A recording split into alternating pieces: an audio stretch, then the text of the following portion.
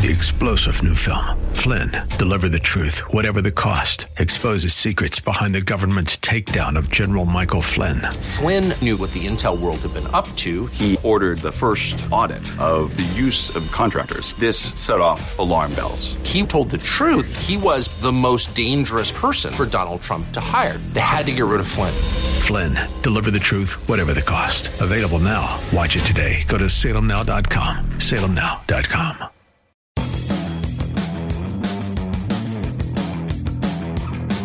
Welcome to Philanthropy SA. This is a podcast about and for the philanthropic community in San Antonio and South Texas. We introduce organizations and people who are making an impact in the community. Beneficent Financial is proud to sponsor this podcast, and it is our hope that you enjoy this conversation about the impact we can have. The goal is to edify and inspire. Now please join our host, Dan Rebman. Thank you for joining Philanthropy SA. I'm your host, Dan Rebman, and I have the distinct pleasure and honor of being joined by a longtime friend, Cara Magrane. Cara, thanks for being here. Thank you for having me, Dan. I'm really thrilled to be here. See, that just proves how long it's been since we chatted. That's right. So Cara and I have known each other for a long time. She was like 10 or 12, if I said the number of years, so we won't do that. And as you'll probably pick up in her voice, she is not a South Texas native, but that's okay. She got here as soon as she can, and she's been doing great for ever since. So in terms of, tell us what brought you to San Antonio and how you got here and what you did once you got here. Sure. So I am from actually a town called Lynn, Massachusetts. We're one of those post-industrial revolution communities just north of Boston. And I went to college in New York and studied sociology and poli-sci and did a lot of my volunteerism and my thesis in the field of homelessness and deinstitutionalization. And in that time, I was like, I'm going to go to the Peace Corps. I'm going to the Peace Corps. But ultimately what happened was I found the Jesuit Volunteer Corps. And obviously, I'm Irish Catholic, but we explored it, and it was the most amazing program. It was an opportunity for young people to go to a different city in the United States and work with other Jesuit volunteers. And it's a one-year commitment, August to August. And the core values, the principles, and the things that you're living with the Jesuit Volunteer Corps are spirituality, simple living, community, and social justice. And what this really means in a nutshell is that you're going there not to give service, you are giving there to live with and among the poor. And you live in neighborhoods, and there's always a joke, don't let your parents come visit until halfway through the year because they probably would have freaked out. But it really is that opportunity to say you no longer look at poverty or injustice the same way ever again. There's a bumper sticker I have, and it's one of the JV phrases, and it's called Ruined for Life. And so I have that on my car, and most people are like, what's JVC? I'm like, well, it's why I do what I do. And so I was already leading to that because of my amazing family, but it was honestly, I've had amazing years in my life, and it was the best, most valuable year of my life. Taught me a lot. Very good. And so what organization did you work with when you got here to San Antonio, and what has your career arc looked like as you've gone down this path? Absolutely. I often say that if it weren't for joining the Jesuit Volunteer Corps and coming to San Antonio, I have no idea what I would have done with my life. And so I'm blessed to have done amazing things with amazing places. And that all started through the Jesuit Volunteer Corps. I was placed at Respite Care San Antonio. And Respite Care San Antonio at the time was at Mission Road Developmental Center out by Stinson Airfield. And that is where I met Daniel and his wife Cindy. And before, there were wonderful, beautiful children and so many other great people. And at Respite Care, at the time, we just provided in-home services, like specialized babysitting services for people with developmental disabilities. And what we did ultimately from that is more and more people came to us and said, this is great to have somebody come in my home, but I need to leave and go to a funeral in Arkansas. I need to do X, Y, and Z. And there was just no real option. So the director at the time, and we just started brainstorming and that's when we discovered and launched and put all of our efforts for the next few years into establishing the Davidson Respite House.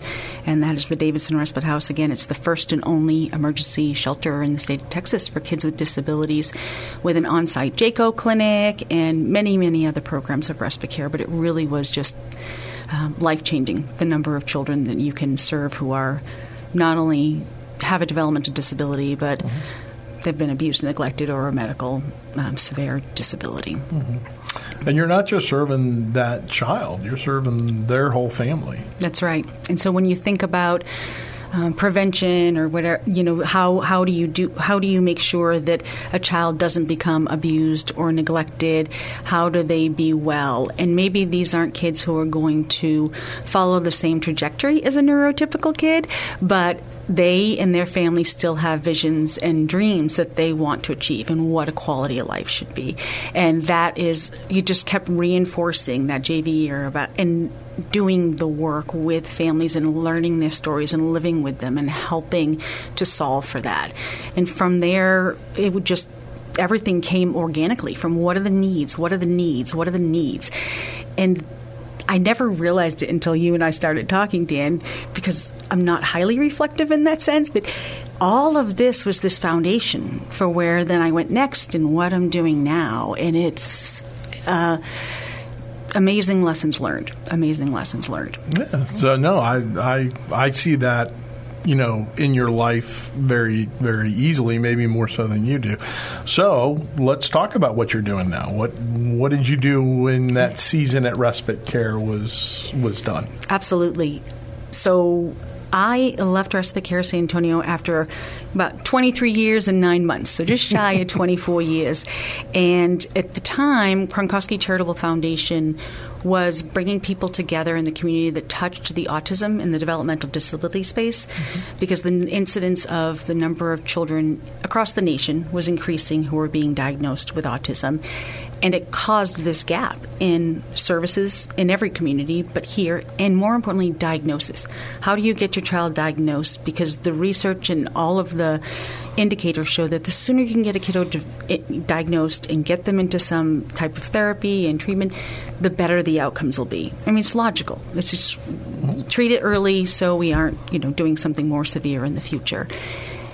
And what was ultimately decided was that we would launch an organization under a collective impact model, and that was called Autism Lifeline Links. And at the time, the director of Kronkosky Charitable Foundation, Tellis Wells, had asked me if I would come and run that project. And I mean, it was just the craziest. I'd worked hard before. It was so amazing, the work that we're able to do and see the outcomes of bring people together with a common concern and just dig into why. Why is this broken? If we all care, why is it broken? How can we fix it? And deepening our questions about who is affected by things in this arena and who can affect the change in this arena, which has been the most important part of it. And those are continuing lessons that we have learned and help hopefully refine in how we apply the work that we do. And from that time, Autism Lifeline Links, I was then transferred to Texas A&M San Antonio, which was pretty, an emerging institution here in San Antonio, and they were starting the Center for Autism and Related Disorders. And one of the things I would always think of, because I love nature, was if we can seed and feed something to see if it can grow and go, then that is what we can do. And being able to seed and feed Autism Lifeline Links so it could grow and go, and A&M could do even, A&M San Antonio, to be clear, could do more with that program through research and students and all of that kind of important work. No, that's awesome. So what else? I mean, Kronkosky Foundation is obviously certainly well known within the philanthropic world in San Antonio and that kind of thing. I knew kind of the niche there that you served, but talk a little more generally about Kronkosky and what they do and, kind of where that all fits in the bigger picture of philanthropy. Sure. So when I was leaving when I moved Autism Lifeline Links to A&M, I was simultaneously asked to come and be the Director of Initiatives and Partnerships at Kronkosky. And that is really digging into systems change and asking some of those questions. So Kronkosky's mission is to produce profound good that is tangible and measurable in Bandera, Bexar, Comal, Kendall, I always drew them. It's okay. All the counties around Bexar, Bandera, Kendall, and Comal, even they're not in alpha order.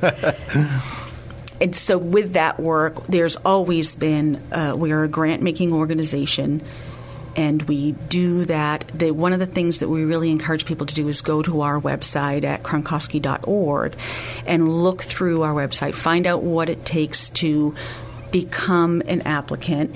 Look through the health, the three primary funding areas, and those are health and human services, arts and culture, and then it says other, and other really fits into wildlife and animals and parks and preservation kinds of components.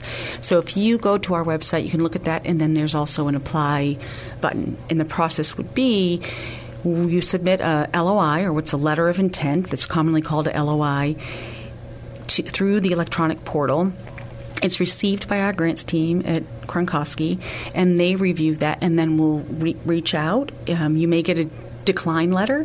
Often that's because you don't even live in the county, and you're not serving anyone in those 4 counties. And then the process goes from there. So we're really proud of that. Very good. No, Kronkosky's done so much good for so long here in, the San Antonio and the surrounding area. So one of the reasons I wanted us to have this conversation, and the thing that just, I'm really, really excited about, is the notion of, you talked about the notion of having upstream, midstream, and downstream services or needs within the philanthropic world, and within that context of the agencies that provide services and everything. I thought it was brilliant. No surprise that it came from you. And so please share it with our audience and talk to us about what you were referencing and what that means to be upstream or downstream in this space. And I would love to take credit for upstream, downstream. It is not me. I did not create this theory of change. It's been in the oil business for a while, but I was going to let that go. No. So upstream and downstream is a concept that's been used in many industries and is being applied to the healthcare industry and the social service sector now. It is something that's been used when you think about oil and gas refining. The upstream is the geologists, and they're finding those old fossils and figuring out how to get them out of the ground. And then the middle part is that, that manufacturing. And the end point is the petroleum that we all buy to not only run our cars, but some of those middle things, drinking from a water bottle. All these are byproducts of that. And so we invest a lot of time and energy into those systems to make sure that we have what we need at the end as a society to be highly functional. But when you look at social services or healthcare, we're not necessarily investing in the upstream issues to make sure that the downstream effect is good. And we all have a great air quote product at the end of the day that's usable by pretty much everybody in society in one way or another. And when you think of it, to put it in more simple terms, you think about a stream. And if you went downstream for fishing, you catch great fish, right? But if all of a sudden you're going to your same fishing hole, you're going to your same stream, casting your line, everything is great, and no one's biting. The fish aren't biting. And you're saying, this has been a good place for me before. How is this not working? And you start exploring, and you go upstream. And when you get upstream, you find there's a major problem. Something is either blocking the fish, hurting the fish while they spawn, whatever it may be. And that creates a huge problem for the midstream, and that ultimately affects the quality of what we get at the end of the day. And that's where we are at this stage in healthcare and health equity, social justice, social determinants of health, or public health. This is a concept that's used really applying in these same manners. When you look at the cost of healthcare in our nation and the value for what we're getting in result, we still have so many unhealthy people. Our, obesity rates so much continues to increase. So how do we really affect that? Because what we've historically done is not necessarily working well for everybody. And it's about that equitable lens. And so often people think, it's equal or it's fair. But what equity means is that every single person has access to the same things and the ability to access them. Well said. We're going to take a minute now and hear a word from our sponsor, and we'll be right back.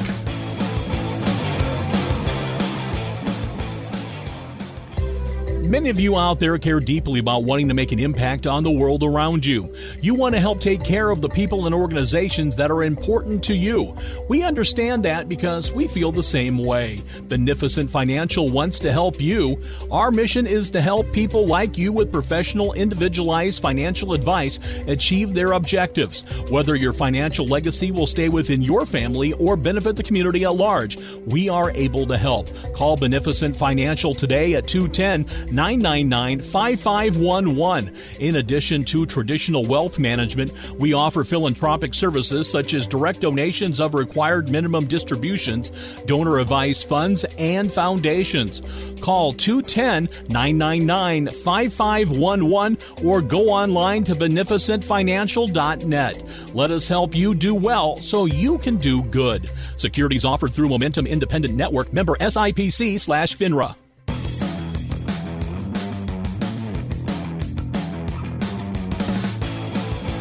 Thanks for staying with us. This is Dan Rebman for Philanthropy SA, and I'm joined by Cara Magrane. And we were just talking about upstream and downstream, and oil was talked about briefly, but it was more from the perspective of how agencies deliver things and how problems can be solved, I guess would be a better way to say it. So let me run this by you, Cara, and you see if this kind of summarizes it or is a correct way of looking at it. So if we're going to fix problems that emerge downstream, we can have a bigger impact, a bigger return on our investment, on our, what we're going to do by tackling some of the upstream issues to make sure that the downstream, still receives the amount of water, the fish are biting, and all those kinds of things on that wonderful analogy you just used. Does that sound right? It's 100% right. And Dan, you used the perfect word at the beginning. It's a reactant. It's a reaction. Downstream is a reaction to a problem that may or may not have needed to happen in the first place. And we can't go back. I think I say to people, we are not going to stop as a society giving people a fish, but at some point we have to do back upstream and figure out how do we teach people to fish. And that is where we have this amazing opportunity, I'm going to say, in our city, in our community, and in our society to really start to go back and focus and explore the structural factors that make our world not so equitable. There are the resources in our community. I believe San Antonio is one of the greatest communities doing this work, but we're still doing them in silos. And if we could come together and have this conversation, which just sometimes can be hard, and I shared with you at one point, each entity, nonprofit, corporation, foundation has their own mission, vision, values. They have the work that they are doing. There's no expectation that anybody should stop that work, but I use the analogy and the visual of a person carrying a human with a yoke and carrying 2 buckets of water. All this is taking one of those buckets, dumping just a little bit out, and filling it with community water. Because if not, we're going to continue to see some of the greater challenges and spend exponential and exorbitant amounts of money in some systems. And we could really address so much of this if we just went upstream and focused on what happens midstream before they get downstream. When we look at upstream versus downstream, and we're talking about how do we get ahead of a problem, or how do we solve the root causes of a problem rather than treating the symptoms, right? I think it's easy to say, okay, we have a community, and whether, whether you mentioned that you had done studies in homelessness. Well, good thing we got that fixed, right? 31 years ago. Exactly. And so, the issues are still there, and people who deal with that community can tell you that there's root causes there that tend to be in place. I've had other guests talk about the same thing as it relates to marriage, those types of things. So it's, there's always seems to be this notion of let's go back and find that. So what's the best way from your perspective, because you've been in agencies delivering services, you're now in a grant-making organization that tries to have that positive impact and measure its effectiveness, I'm sure. What's the best way to do that? I think like most things in life, it's a both and. Is that we're never going to stop having people in need in our community, in our societies, globally. I think if we stop and think we're solving problems, what if we just didn't have so many problems and so many big problems? And it's solvable. But it takes a committed group of people or community, society, like whatever that may be, small or large, to come together and really have deep, transparent conversations. And some of that means, you think about, as you just said, you had a marriage, one of your other guests being a marriage, preservation of marriage person, right? And it is very similar in that sense, that if you really want to be vulnerable with somebody to help solve something, you have to make that choice. You have to make that choice to let them see some of the not great things about, you as a human, and I'll correlate that to society, right? There are some things, if people really drove around and saw some of the things every day and sat and really, as you do as a JV, sit in the experience and not outside observing it, there's such an opportunity for us to grow as individuals and come together and say, okay, how do we solve for this? How do we solve this? Well, you can apply so many principles of teaching a man to fish, giving a man to fish. You can talk about the golden rule. Do unto others as you would have done to you. Any of these things apply when it comes to us as a community, and that's one of the big principles of JVC that just sticks with you. Like, we're a community, and as well as one does is as well as the other does. And we have a disparity that's global. Yeah, so let's go back and circle back to the Jesuit volunteer program quickly. So let's say somebody's listening to this and saying, man, I want to be like her when I grow up. How do they get involved with Jesuit volunteers or reach out and do that? Well, Daniel, you've known me for 30 years. Who would want to? I want to be like her. There's a lot of baggage with that, people. So, honestly, I think it is self-reflecting, exposing yourself to people in communities. Be purposeful about what you read, where how you view your information, especially in this day and age with so much polarizing. Stop, and I tell my boys, if they say something to me, I'm like, go find 2 other sources that are not X site or X site that confirm or deny, and let's sit down and have a conversation.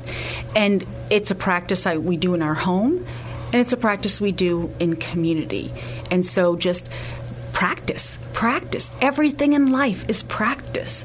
And if you start having those conversations, start exploring some of the things that may not be on the surface or understood, ask why. Ask why. Why is this broken? Who is affected by it? And who can affect that change? All of those things. And be humble. Walk with grace. Be humble. Be a learner. I think those are some of those values that we really need to, and that's not a need. I mean, it's just like, that's my strong beliefs. I am clearly, obviously, strongly in that vein of those are things that are important for fundamental changing of systems and systems change kind of theory. Very good. So, what would you be telling a brand new JV who's showing up in San Antonio today, who's working at an agency somewhere, living in that beautiful JV house that okay, it wasn't beautiful, but what would you tell Cara, from 25 years ago. I love how you keep saying 25 because I was 30. But yes, I'm trying to get. I know everyone's trying to dial back my age. I wear my age as wisdom. Outstanding. I got to try something. I understand. And so when I look at a JV coming in, just wide-eyed, pulling into a neighborhood, whether it's here in Chicago or anywhere else, just be, right? Be present. Learn everything you can. Ask questions. And again, just sit with someone and live in humility and grace. Be vulnerable and then do something with it. I think that's the thing. It's very hard. Lots of people do amazing programs and mission trips, and they're all amazing. And then how do we apply what we learned and hopefully immersed ourselves in and didn't just observe into how we walk every day in this world? And I think that is so important. And I would tell my younger self that. And don't worry about those humongous flying cockroaches because you're bigger than them. That's what I would tell them. So humility meets Nike. Learn all you can and then just go do it. So I don't think we have to pay. I hope we don't have to pay any royalties for that. I don't think so. So what do you want to be when you grow up?